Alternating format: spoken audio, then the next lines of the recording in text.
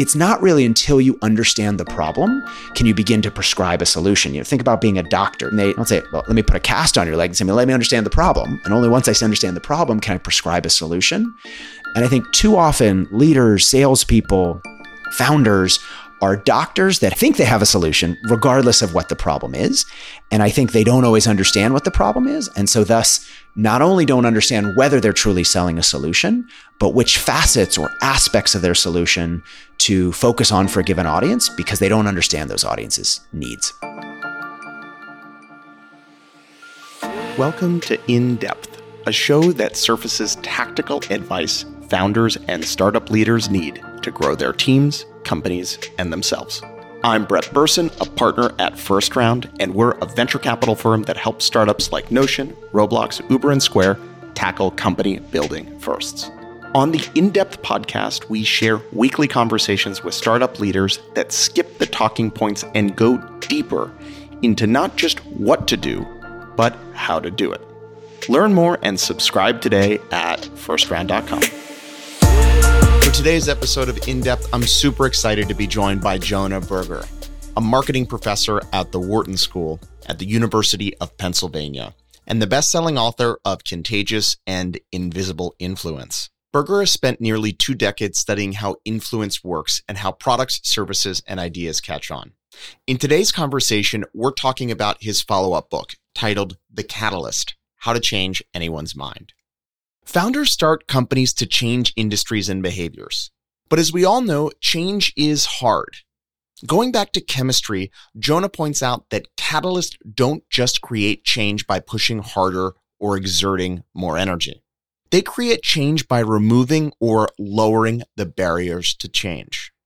Our conversation today is all about how founders and leaders can do that in the startup context of building and selling products. We refer to this a few times throughout our conversation, but in the book, Jonah offers a helpful framework about 5 specific barriers to change called REDUCE, which stands for reactance, endowment, distance, uncertainty, and corroborating evidence.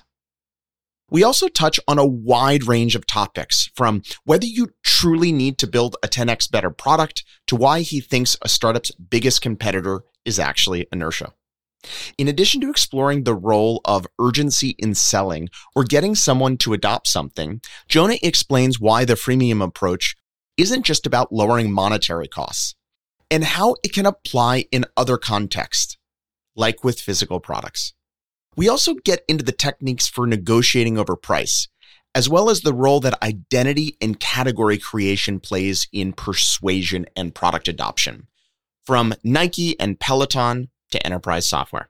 I really love all of the detail and real-world examples Jonah shared throughout our conversation, from a fun anecdote about how he was involved in the naming process for the real estate website Trulia, to a meaningful story about what he learned from a hostage negotiator. Whether you're building and selling products or leading teams, you're sure to walk away with a new perspective. And if you enjoyed the episode, be sure to check out his book, Catalyst, where he dives deeper into everything we discussed today. And now, my conversation with Jonah. I'm curious, when you look at the body of work that's captured in the book, where do you see the biggest and most important additive new ideas? And one of the reasons I was interested in sort of having you explain it is that you touch and build on a lot of really interesting things that have been shared over the past 10 or 20 years. In some ways, it's picking up pieces of like the classic Cialdini book, Influence, or, Annie Duke works with us and we did a great couple hours on her new book on quitting and, exploring status quo bias and all of these things that kind of touch on different parts of what you've put together. So like, how do you articulate what you're bringing to the world in this new set of ideas? Some of this book is deeply my own. So there's research in the corroborating evidence chapter that is not even published yet on how multiple doses of influence encourage people to take action if they're concentrated in time and things along those lines. Similarly, in the reactance chapter, I talk about providing a menu and the power of choice. And we just recently published a paper showing even if you give people sort of unrelated choice, think about when you go to a coffee shop and they, rather than asking for tips, ask you, which ice cream do you like better, vanilla or chocolate, dogs or cats? stats, Duke or UNC, whatever it might be, and you sort of vote with your tips, and showing that even unrelated choice can motivate people to take action. So there's a bunch of objectively new my stuff in here, but you're very right. There's also some stuff that is not mine and is not new. So take the roots of the uncertainty chapter. Sure, it talks about freemium and a variety of different things, but the roots of that chapter is actually, Everett Rogers' old classic Diffusion of Innovations,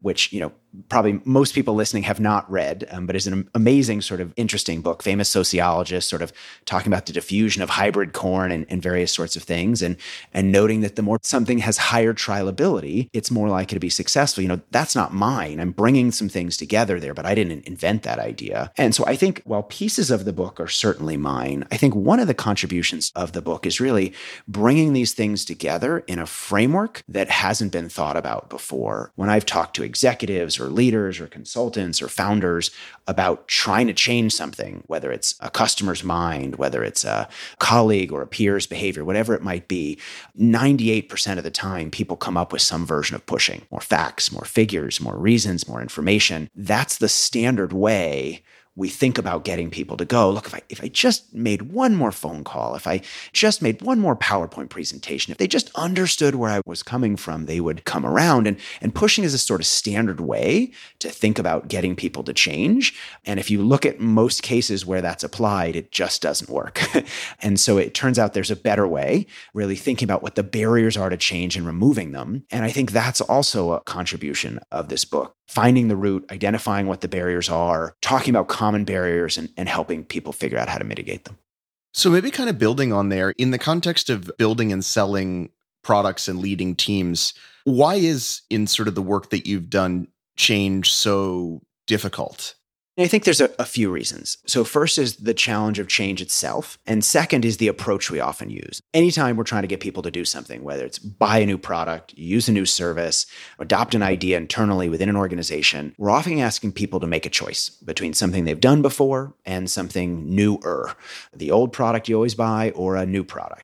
And whenever people are faced with such a choice between the old and the new, they have what is called the status quo bias, which is they have a tendency to stick with the status quo. And that by itself wouldn't be a bias, right? If we stick by the status quo because the status quo is better, that would be one thing. It's a bias because even when the new thing is better, in fact, by some estimates, up to 2.6 times better, we still tend to stick with the old one. And there are kind of three key reasons that underlie this status quo bias. We can think of them as three sort of horsemen of inertia. One is ease. It's just easier to do things we've done previously. It requires less effort. We've never gone to the grocery store together, but I bet when you go to the grocery store, you tend to buy the same stuff again and again. Not exactly the same thing every week, but if you buy milk, you tend to buy a certain size milk from a certain brand. You buy eggs, same sort of thing, right? It's just easier. It requires more work to figure out which new thing would be better. And the same is obviously true with startups. We all have the default way of doing things, whether it's a default app, whether it's a default way of working with a service provider, anything at all. It's just easier. It requires less work to stick with the old one. But it's not just about ease. It's also about attachment. Old products, services, ideas, initiatives, things are not just old things. They're someone's old thing. It's someone's idea. It's someone's approach. It's someone's way of doing things, and they become attached to those things. There's some nice research that shows in the context of selling homes, for example, that the longer people have lived in their house or apartment, the more they value it above and beyond market price. Why? It's theirs, right? They can't imagine letting it go. It's my place. And that's a little bit of the endowment effect also that we may talk about later. And the third bucket, if it was just ease or attachment, that would be bad enough. But if that wasn't enough, there's also risk, which is that old things feel safe and new things feel risky. We know the product we've bought. We know the way of doing business we've tried, the management strategy we've used. It's not perfect, and that's maybe true, but at least we know what's bad about it. Whereas that new thing, we don't know yet, right? It could be better, but it could also be worse. And so that risk, that uncertainty of the new also leads us to avoid doing new things. So all three of those things underlie the status quo bias. And so the question then is, how can we get people to change? And I think that the challenge, as we talked a little bit about already, is that we often think pushing is the right answer. If I just push people harder, they'll change. And it's clear why we think pushing works. right? If there's like a chair in the middle of a room and we want people to go, well, pushing them is a good way to get the chair to move, right? But if we think about the last time we push someone, we think chairs slide across the floor, people don't. People often dig in their heels, they resist, they push back. I think what I would just say is very simply, there's a better way. You can make a really nice analogy to chemistry. I am not a chemist. I'm not smart enough to be a chemist, but I do have some friends who are, and they talk about how chemical change is really hard. Think about carbon being squeezed into a diamond. Think about plant matter being turned into oil over eons of time and various forces pushing on them. And so in the lab, chemists often want change happen faster. And so to do that, they add energy to the system. They add temperature, they add pressure, they sort of heat things up, they squeeze them together, almost like if you ever take a kernel of popcorn and throw it in the microwave, right? It heats it up and it increases the pressure inside, and eventually it becomes popcorn. And so chemists often do the same thing, but there's a special set of substances that chemists often use that make change happen faster and easier. They don't increase the temperature, they don't increase the pressure, they take a different approach. And these substances have done everything from clean the grime on your contact lenses to clean the grime on your car's engine. Multiple Nobel Prizes have been won for innovations in this space. And at the core, these substances are called catalysts. And when we talk about catalysts at the office, in the social world, we think so-and-so was a catalyst. They were a change agent. But the word catalyst actually has a very specific meaning. Catalysts don't just create change. They create change by lowering the barriers to change. When you think about great catalysts in the social world, they don't say, well, what could I do to get someone to change? In some sense, they say, well, why hasn't that person changed already? What's stopping them? What are the barriers or obstacles getting in the way? If I'm a salesperson, why hasn't this person bought my product or service? Is it because they don't have information? Maybe. Or more likely, they have enough information, but I don't understand the key problem that they're wrestling with, right? There's some barrier that's stopping them from doing this. What is it? And so in writing this book, I've talked to an amazing set of change agents, everybody from top-selling salespeople, consultants, founders, all those sorts of folks. I've also talked to hostage negotiators, substance abuse counselors, parenting experts. Again and again, the same 5 barriers come up. I put them in a framework called the REDUCE framework. That stands for reactance, endowment, distance, uncertainty, and corroborating evidence. I'm sure we'll talk about each in turn, but these 5 barriers come up again and again. If we understand these barriers, we can make change more likely in any situation. How does a lot of your thinking and research apply to sort of the classic venture idea of you need to build a 10x better product as a starting point? The thinking being if you want people to change, you often need something not incrementally better, but dramatically. Do you think that idea is valid or not? In some ways, yes, and in some ways, no, right? So if we can make a much better product, that's certainly a start. But the problem is I work with a lot of early stage firms and larger multinationals, and often I'll get called into something and someone will say, we've built this thing that no one's ever built before. It's much better than everything that came before it. And so in terms of its quality, it's theoretically better, right? It is 10x better, whatever it is. But if you ask them, well, who needs this? Or what problem does this solve? Or do people understand why it's better? They often sort of look at you like you're crazy. Like, well, what do you mean? It's just better. Shouldn't it succeed? And so I think I wouldn't even say being better is a necessary condition. It certainly is a helpful condition, but it's definitely not a sufficient condition. It's not enough to be better because in some sense, our competition isn't an established player. It's inertia. The biggest competitor I think startups have is inertia, getting people to do something different. Sure, that thing might be better. Sure, your offering might be better, but I've got to give up something I'm already doing to get there. And for some set of people, it may be better enough that they're willing to switch. But I think for a much larger group, it's just not about whether it's better or not. It's about, is it worth making a change? And so we really have to get people to let go of the past and help them understand why changing is a good idea. When you think about this idea of catalyzing someone or having someone do something different, did the strategies and tactics change based on those 3 pillars you outlined before, which is how attached is someone, what's the perceived risk, and ease? If you dial any of those up or down, does it change the set of strategies and tactics or not? To some degree, but I think there's an even more basic question to ask, which is that question of why hasn't someone changed already? What is the thing that's stopping them? Is it risk and uncertainty? Is it attachment? Is it ease? We need to make it easier for them. Maybe it may be something else. I often work with clients where they say, oh, we have this strategy. What do you think about this strategy? And I tend to do this annoying thing where I say, well, what problem are we trying to solve with this strategy? And they go, well, why are you focused on the product? Do you like this strategy or not? And I often say, well, it depends on the problem we're trying to solve. And some of this to me comes from, I used to work in brand naming. So a number of years ago, I worked for a company called Lexicon Branding. They named the Pentium chip, Dasani Water, the Super Outback. And I still do naming work from time to time. So I named the real estate website Trulia, and I've worked on a number of other sort of projects. And when you name things, people are always like, oh, you just come across the right name and you know, right? Like you just hit it and there's that one name and you're like, this is it. This is the name that's just going to change everything. And really, when you do naming work, it's never like, this is it. It's more like, this is a direction, and these are some solutions in this direction, and these are good solutions in this direction because they solve this problem. But it's much less about the specific solution and much more about saying, what problem are we trying to solve? And if that's the problem we're trying to solve, what solution does a best job there? And so I think really starting by understanding the problem, starting by understanding your audience, the person, people, organizations you're trying to change, that's essentially the most important thing. What was the story behind the Trulia naming project in terms of how you landed on it? I'll give you a quick abbreviated version of the story. They were looking for something that sounded open, easy to use, but also had some heft to it. We want a website that is going to be sort of dealing with a difficult situation, buying a new house to be seeming simple and easy and sort of an improvement. But at the same time, like a bank, we're not looking for that process just to be sort of flitty and fun. We want to make sure they're going to do a good job because it's a serious decision. And so they wanted something that both had heft and sort of signaled openness. And so worked through a number of different names, a number of solutions and directions.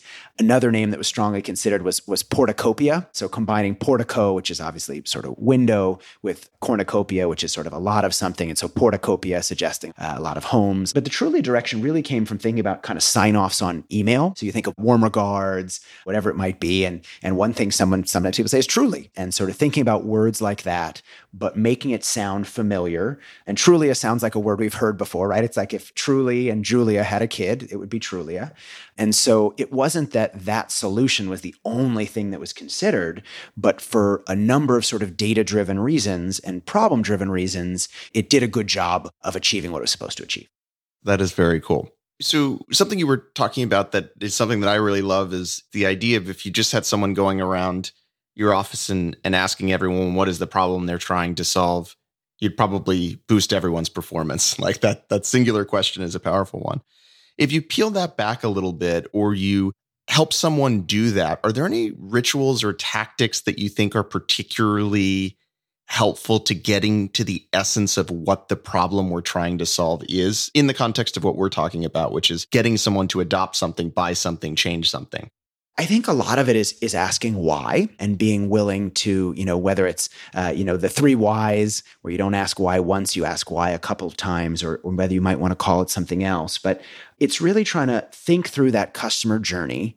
If you have multiple segments, what that customer journey is like for different segments, and think about what's going to move them down that journey. So I'll give you an example. I was doing a project a few years ago for a B2B startup that has software to help you find machine parts.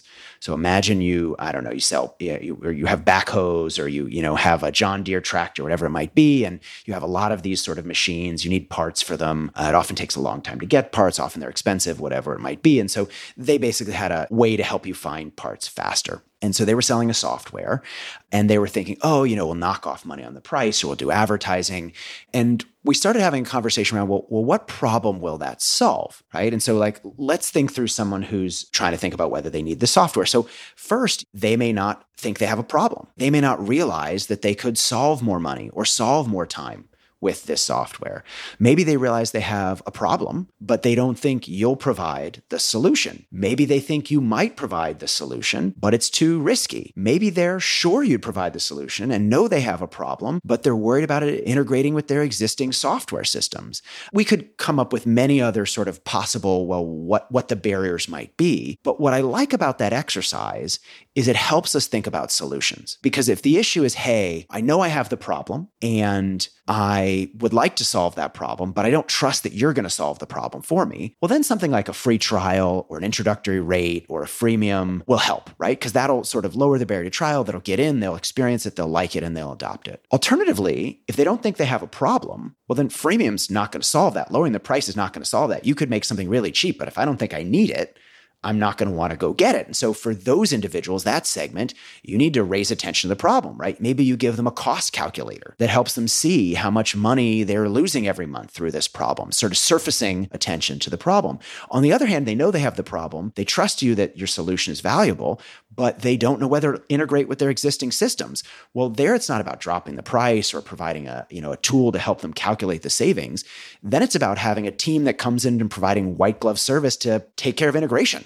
Those are three very different solutions, and there are probably dozens of others, but very different solutions. And the efficacy of those solutions depends on which problem we believe is the issue, or which multiple problems we believe are the issue. And so it's not really until you understand the problem can you begin to prescribe a solution. Think about being a doctor. They don't say, well, let me put a cast on your leg and say, well, let me understand the problem. And only once I understand the problem can I prescribe a solution. And I think too often leaders, salespeople, founders are doctors that think they have a solution regardless of what the problem is. And I think they don't always understand what the problem is. And so thus, not only don't understand whether they're truly selling a solution, but which facets or aspects of their solution to focus on for a given audience because they don't understand those audiences' needs.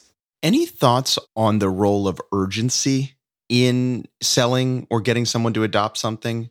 Something that came up recently is a founder, again, is building, in this case, a technical product, a piece of infrastructure. And have found that everyone's leaning in and excited on the conversation, but then they schedule a meeting for 4 weeks out to look more deeply at the product. Or I'm super excited, email me. And it either goes into sort of the scheduling vortex that never happens, or it happens in 2 months, which seems to be an indication that it's certainly not urgent. Any thoughts on that type of problem space? Yeah, so it relates a little bit to something I talk about in the endowment chapter around burning the ships or sort of highlighting the costs of an action. The challenge is like at every moment, is it really worth doing something new? We can just wait. It's fine. It's not that bad. There's kind of some interesting research which asks people, which hurts more? A minor injury like spraining your ankle or sort of bumping your elbow or whatever it might be, or a major injury like, shattering your kneecap or, breaking your arm or whatever it might be. And everyone gives the same answer, say, oh, of course, a major injury is much more painful. Like, if I broke a limb, it'd be really, really bad, where, just lower back pain that comes and goes once in a while really isn't that bad. It's just a minor pain. And that intuition makes a lot of sense, and it's completely wrong. And the reason why is because if you have a major injury, you do work to fix it. You go to the emergency room, you get a cast, you go through physical therapy, you do all the difficult things because it's so bad that it requires change. But if you have a minor injury, lower back pain that flares up once in a while, you never do the work to get it fixed because it's not above that threshold to change it. I think another way of thinking about it is like, if you have a couple flies in your house once in a while, you never call an exterminator because it's just a couple of flies. If your house is infested with cockroaches, you call the exterminator right away. And so I think the challenge as a sales lead or a founder to sort of create that urgency is, in some sense, make people realize that they have a major injury. Make people realize that their house is filled with cockroaches. So I'll give you a painfully simple example, but I like this example a lot. So I have a cousin who every time he would sign his email, would go down to the bottom of his email and write "Best Charles." So write "Best Charles" at the bottom of every email he'd sign out. And I was like, watching him do this, I was like, why do you type that out every time? He's like, what do you mean? It only takes like 5 or 10 seconds. And I said, I know, but you could automate it. You could just put that in your email signature, and then every time you'd save those 5 or 10 seconds. He's like, yeah, I don't really know how to use email signatures. And so it's just not worth the time for me. And this is exactly what we talked about a little bit before, right? At every moment, the time to go look up how to, automate an email signature would take, 5 minutes. And the time to write that email signature would take 10 seconds. And so at no point in time is it worth taking the action. There's no urgency. But over time, he's wasting a lot of time doing this. And so this would bother me forever. And finally, I was writing this book. And so I was doing this highlighting the cost of an action sort of section. I realized this was a perfect example of this. So I went to him and I said, hey, how many emails do you write a day? He said, 40 or 50 emails. I said, oh, okay. How many emails do you write a week? 300 emails, 400 emails, something like that. I said, okay. How much time do you spend on each email writing your email signature? And he's 5 or 10 seconds. And I said, okay, how much time do you spend every week writing your email signature? And he thought about it and he did the math. And then he went ahead and he looked up how to automate an email signature, because at every moment, the cost of change is more than the cost of inaction. But added up over a period of time, even a short period of time, the costs of inaction are higher than the costs of action. And so we have to highlight the cost of inaction. We can't just tell people, hey, we've got something better. This is going to, save you time, save you money, whatever it is. We have to quantify it and quantify the cost of inaction, show people that they are losing something by not doing something, and help them realize that even if the moment-to-moment costs are harder to create change, even over a short period of time, the cost of inaction is higher than the cost of action. It's such a great story and illustrates this idea of at any given moment that the benefit maybe isn't transformative or obvious, but it's solving the annoyances over a long period of time that actually delivers a lot of value. If you're the founder of a company that's delivering a product like that to the market, are there any other strategies or tactics they should keep in mind? Many of your listeners are probably familiar with the idea of freemium models. How do you solve this challenge of change? You lower the cost of change. You make it less money, let's say, in the first period to try something. And really at the core, what that's about is understanding switching costs. You've got an old product, you got an old service, an old way of doing something. And there's that new thing, but there's the cost of change. Even something as simple as switching your phones, let's say from an Apple phone to a Google phone or vice versa. Well, not only have to buy a new phone, but you have to understand how to use all the different apps that are in there. And you have to sign into different things and transfer all your stuff over. There's a cost of change. It's not just a monetary cost. It's also a time cost and an effort cost. A company's using a certain software system. Everyone knows how to use it. Not only do they have to pay for that new software system, but even if it's not very expensive, they've got to know how to use that one and learn how to use it. And so training is required. And so nobody wants to switch over. But the challenge is not just their switching costs. If you think about when the costs of change occur and when the benefits of change occur, the costs are often upfront and the benefits are often later. Why are you switching to a new software system? It's going to save you money in the long term. It's going to save you time, going to save you effort, whatever it might be. That's the benefit of change. But you incur the costs before you incur the benefit, right? You got to pay the money, you got to switch everybody over, you got to do the work. And so the work is now and the benefit is later. And further, the work is often certain. It's going to cost a certain amount of money. It's going to take at least a certain amount of time or effort. And the benefit is often uncertain.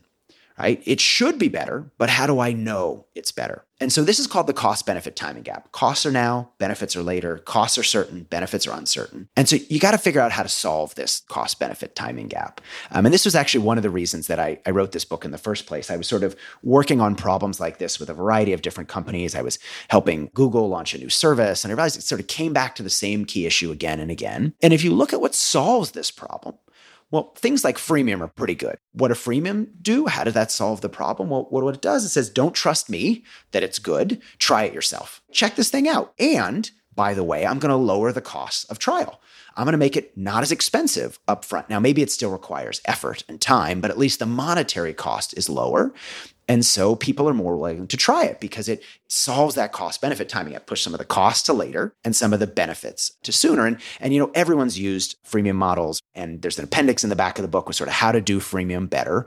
But I often work with clients that say something like, God, I love this idea of freemium, but how do I use it here? I sell a physical product. Can we do freemium with a physical product? I'm a doctor. What would freemium be in a doctor sort of space? I'm a fleet management company that helps manage vehicles for other firms. What's freemium in that case? And so if you look at it, though, freemium is just one example of a much broader phenomenon, right? If you think about going to a car dealership and you say, hey, I'm interested in this new car. And they say, great, give me $50,000. You'd say, no way, right? I'm not going to give you the money until I actually know that I like the thing. They don't do freemium at a car dealership. What do? They give you a test drive, right? They allow you to sit in the car and see whether you like it. It's not freemium in the sense there's no free version of the car and premium version of the car, but the underlying idea is the same. Right? There's a first period of time where we lower the costs or the barrier to trial. We make it easier for people to experience the value of the offering. And then if they like it, there's a later period in which they incur some of those costs, whether monetary or otherwise. And I think the thing I don't like about freemium is it focuses on the monetary costs, and the monetary costs are part of the cost. That's part of what the switching costs are. but it's also the time and effort and energy. And often we're unaware of those costs and don't think about them. And if we only focus on the monetary costs, we miss out on getting a lot of people to come over. And so it's really about lowering the barrier to trial, whether that's through a test drive, whether that's through freemium, whether that's through sampling, whether that's renting rather than buying, whatever it may be, creating some sense of urgency, resolving that urgency problem by saying, don't trust me, try it yourself. And more likely to try means more willing to buy. When it gets into this idea of effort is required and time is required to get to some unit of value, are there other strategies and tactics for people to keep in mind other than lowering the barrier? We have a very good sense of what lowering the monetary barrier is. We have a less good sense of what lowering the time or the effort barrier is. But one thing I talk about there is how can you drive discovery? In some sense, how can you bring the trial to people? Because the challenge of trial is, look, there's a set of people that are willing to try something, but trial usually takes effort. I have to know you exist to try something, and I have to think I would like you, and I have to be willing to do the work to go try it. If I test drive a car, I have to know that the brand exists. I have to identify where the dealership is. I have to drive there. I have to sit in it. I have to experience it. It's some work. If you look at what a company like Carvana has done, they bring the car to you. So they reduce some of that cost. You can try it at home for 7 days. So they reduce some of that cost of trial. But that idea is sort of saying, well, how can we bring the trial to people? How can we embed trial in something they're already doing? And there's a nice example of this with the company Acura, obviously makes cars. And they had this problem a number of years ago where it turns out lots of people like Acura. If you've driven an Acura, you like it a lot. If you have an Acura, you often, when you trade it in, you buy a second one. But there weren't enough of these people. And so they're trying to figure out essentially, how do we get more people to experience the car? And test drives are great, but not enough people are coming to the dealership either because they don't know of the brand or they don't think of it. It's not top of mind. They think of Lexus. They don't think of Acura. And so they do this interesting program where they pair with W Hotels and they say, look, anyone staying at a W Hotel can get a ride in an Acura for free. When you check in, you get a little slip of paper and they say, we have this anywhere, anytime program. You don't need to be in the car market. You don't need to want a new car. You just need a ride to your meeting, to the airport, whatever it is. We'll give you a ride in an Acura for free. Now, does everyone who stayed at a W Hotel take a ride in an Acura? No, but hundreds of thousands of people do. Do all of them end up buying an Acura? No, but tens of thousands of them do, right? Why? Because this program drives discovery. It essentially embeds trial in something people are already doing.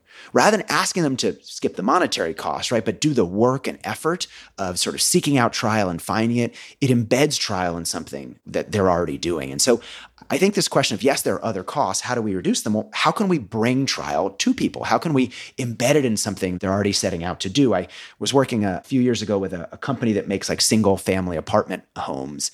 And they were trying to figure out, how do we get people to check them out? They had a model unit, but not enough people were stopping by. And so we ended up doing a simple program.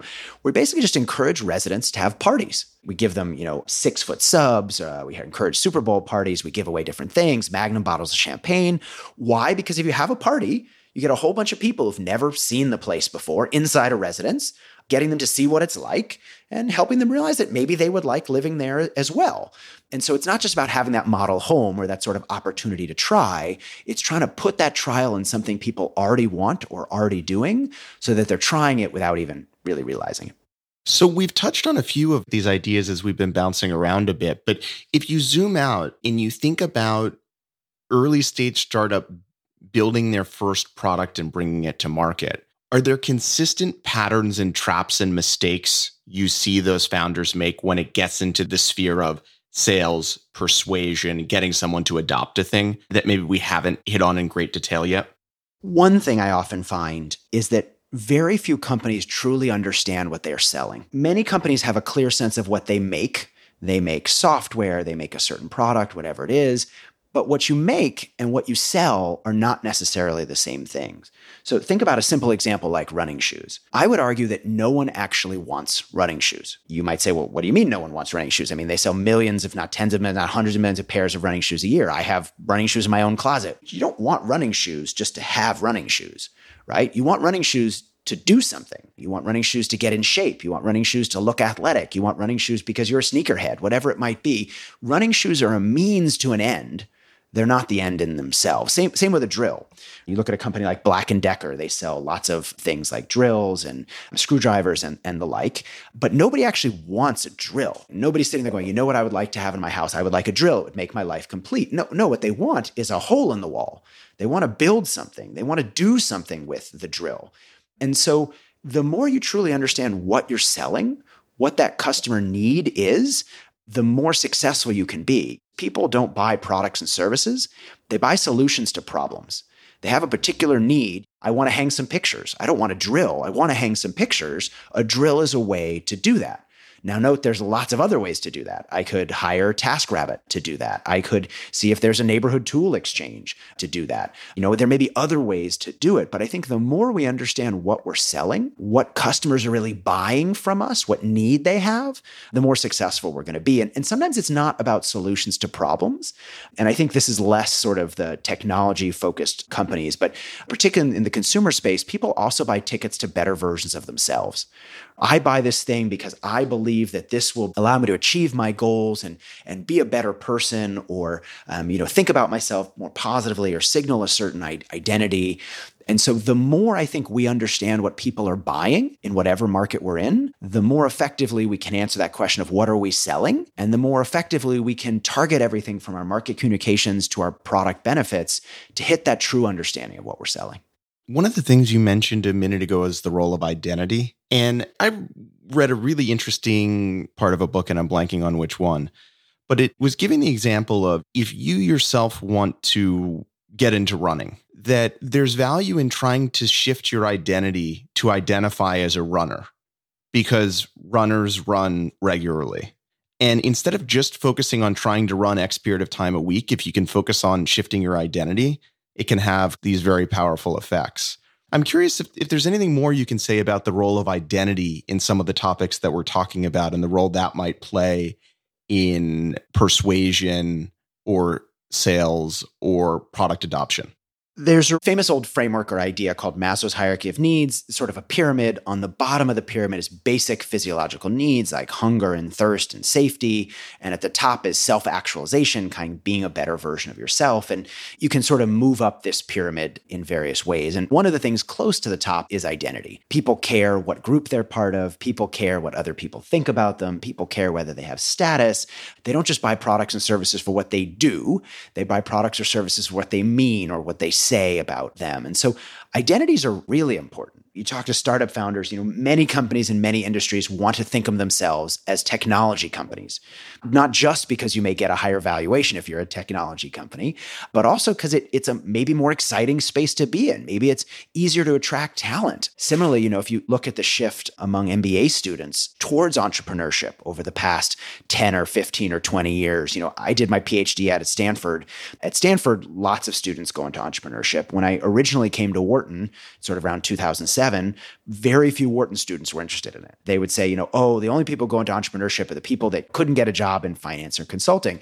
Now, 15 years later, it's flipped, and lots of people are going into entrepreneurship because it's a more desirable identity for them. It's become something that it's not just that it's monetarily valuable potentially, but it's a desirable identity that people want to hold. And so I think just as we've talked about in terms of barriers throughout this discussion, understanding what those identities people want to hold are and showing them how they can use our products, services, and ideas to help them achieve those identities or avoid undesired identities can often be a powerful motivator.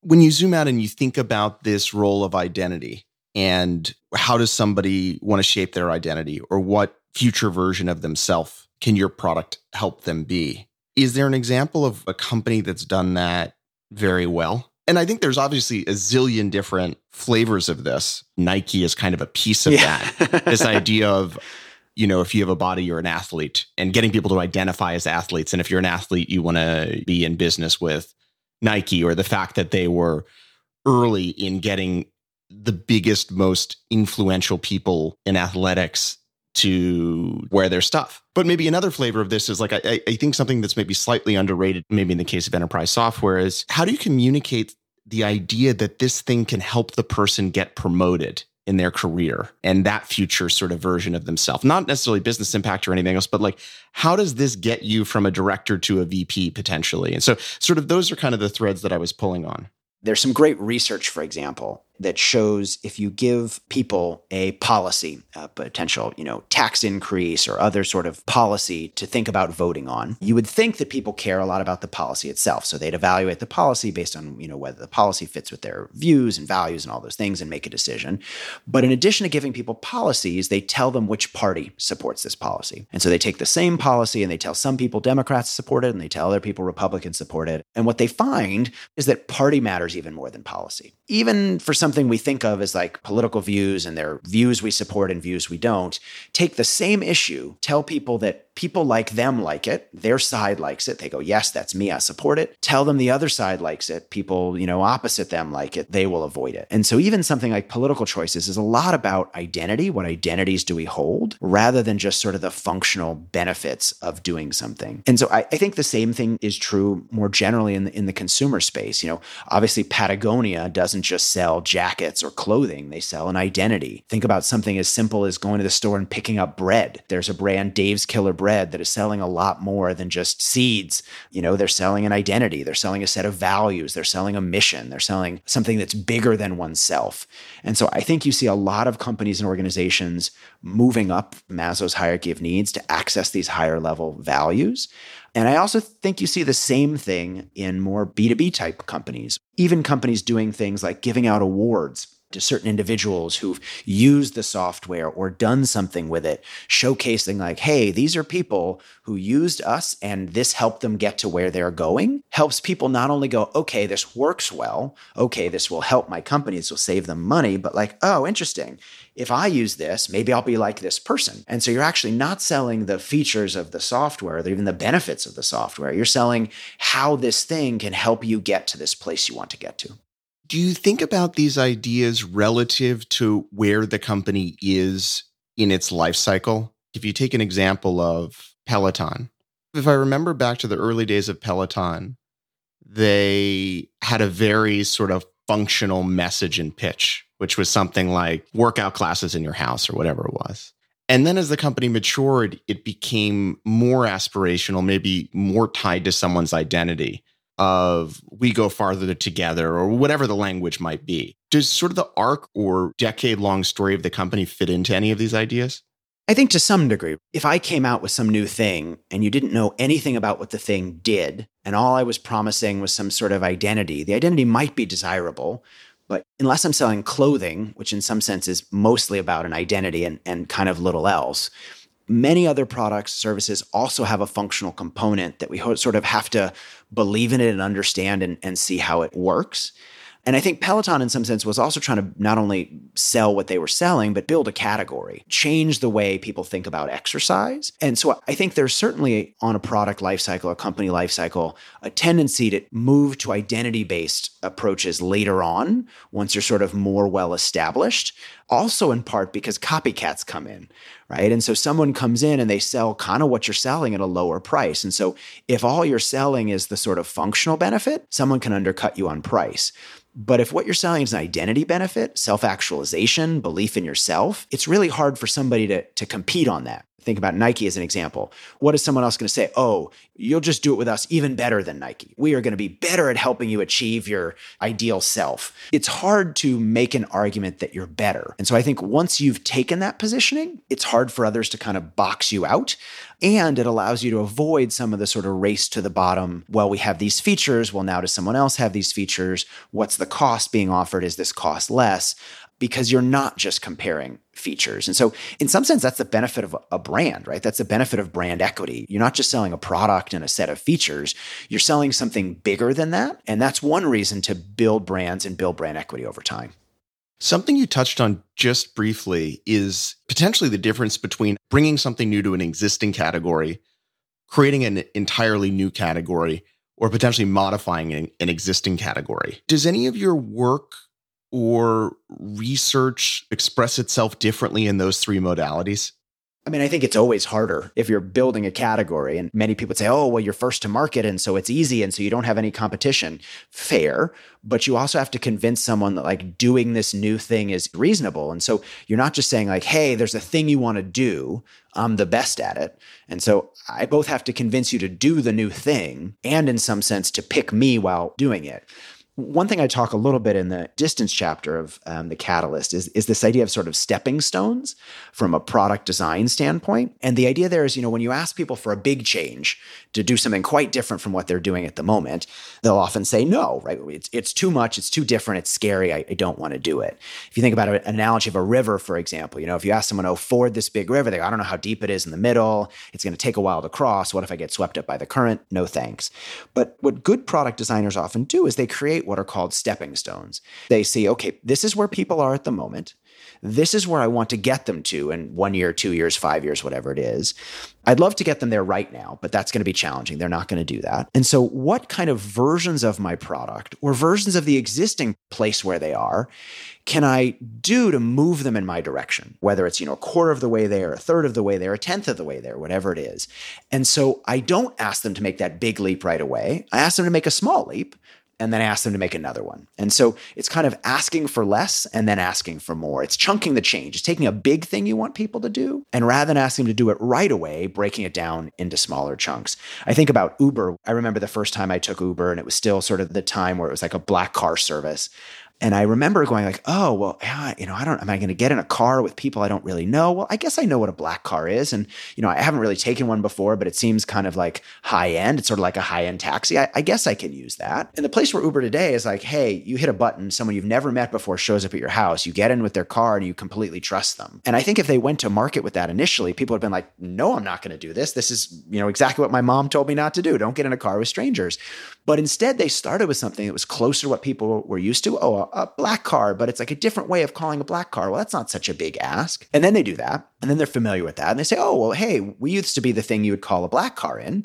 Now you can call a cheaper version of that. Oh, everyone likes something cheaper. Why not? And so sort of moving in that stepping stone way to the eventual place they ended up. So switching gears slightly, if a founder comes to you and they said, hey, Jonah, we brought our first product to market and we have 10 early pilot customers, and 3 of them are using the product or deep in the product and finding a lot of value, and 7 are kind of less engaged or it doesn't seem to be providing value. And like, hey, I have a chance to go talk to all my customers in these 2 buckets, the super engaged and the not engaged. Do you have any advice for what they should be doing in those conversations to maximize learning? I think you should think about a few things. So first is understanding how they're different. Why is someone in this one group and why is someone in this other group? Are they there because of pre-existing differences?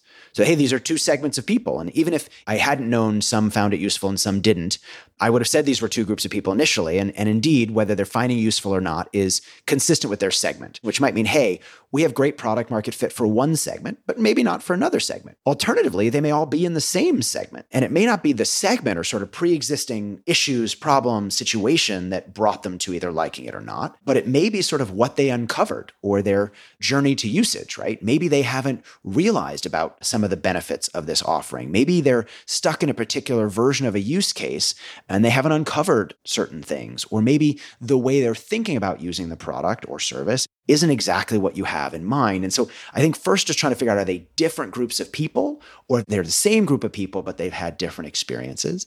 One of the things we haven't talked as much about is negotiating specifically over price. What types of advice or frameworks do you have for people who, for a meaningful percentage of their job, are negotiating with people over price, right? I want to sell you this piece of software for $100 and the person wants to pay $50, and how to approach those kind of conversations.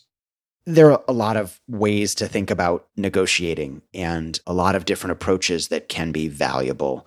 Certainly understanding your negotiating partners is a classic. So there's that story of the chefs and the orange, where there are 2 chefs and both of them need an orange to cook and there's only 1 orange left in the kitchen. And so they're stuck because they don't know what to do. But if they talk, then they realize that one chef needs the orange to make something and the other chef needs the orange rind to do something else. And so there's actually a better way to split that orange rather than half, sort of someone takes the middle and someone takes the outside. That requires, like many of the ideas of lowering the barriers, understanding your audience. And so going back to the negotiation of the $100 for the software, why is it that they don't want to pay $100? I was recently actually in a negotiation for a project where they were saying, look, we don't want to do it this way because we're worried about how it looks. And I thought that they were worried about the rate because the rate was too high, but they were really worried about how the optics of how the rate looked. And so if we instead did an hourly rate, we actually did it as a project-based rate, they were fine with that, right? They were very happy to pay the money, but they just didn't want the optics. But if I just assumed they didn't want to pay the money, we could have never got that solution. So that's one thing. But I think also helping people understand the trade-offs that you are wrestling with as well. So saying to someone, okay, you don't want to pay $100 for the software. Great. You want to pay $80. Well, for $80, I can give you this. Which do you want? You want the $80 in this version? You want the $100 in this version? And the same thing is true internally when you're negotiating with potential hires, saying, hey, I can give you this salary with this much vacation and this much equity, or I can give you higher salary for less equity, or I can give you lower salary for more equity or more vacation.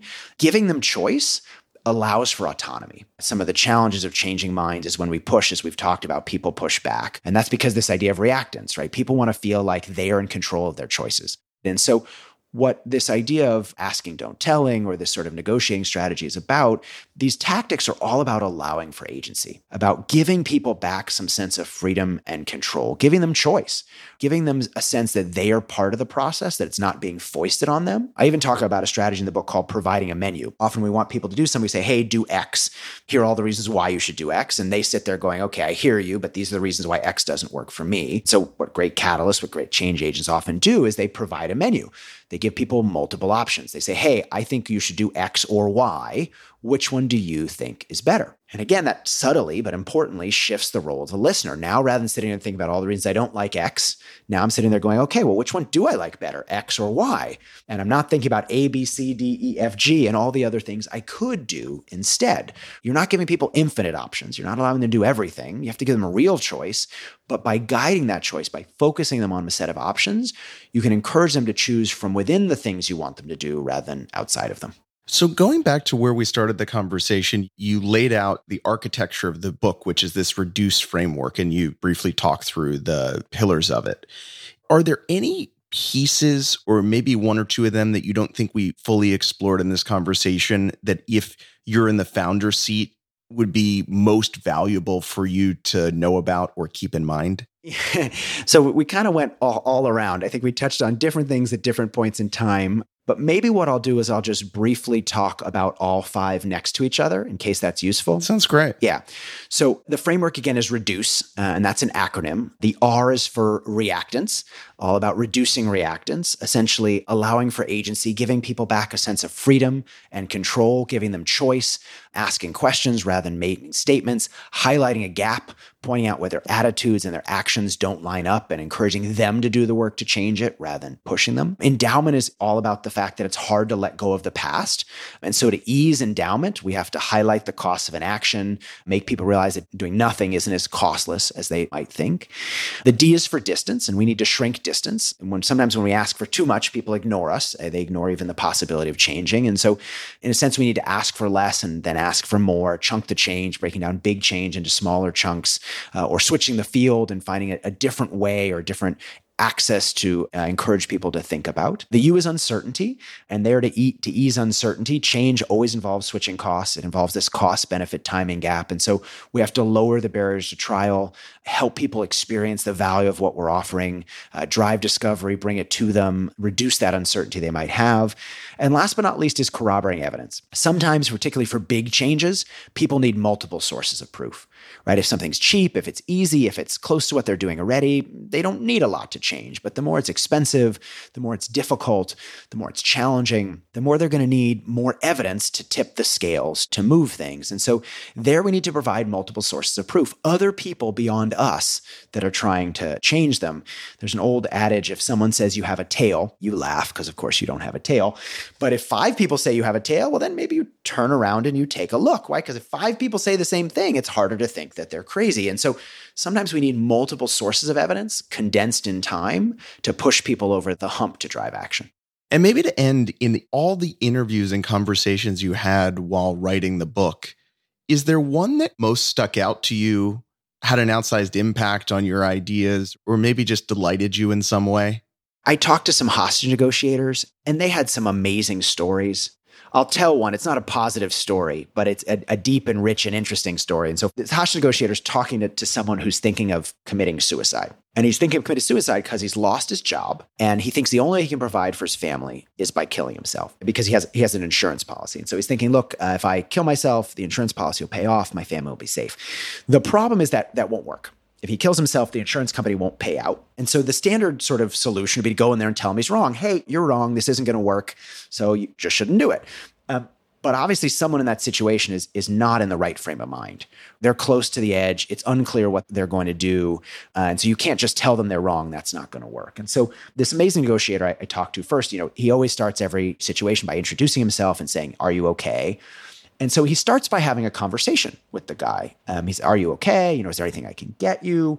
You seem like you're really upset. Can you tell me more about why you're upset? Starts having a conversation. And the guy says, this is why I'm upset. I'm trying to provide for my family. He says, oh, tell me about your family. And so the guy says, I have 2 young boys. I want to, help them grow up to be great young men. Oh, that sounds really interesting. Tell me more about them. How old are they? What do you do with them? Oh, I take them fishing. I want to teach them how to be polite, all these different things. And so they have this winding conversation. The negotiator stops for a moment and he says, wow, you seem like you care a lot about your kids, don't you?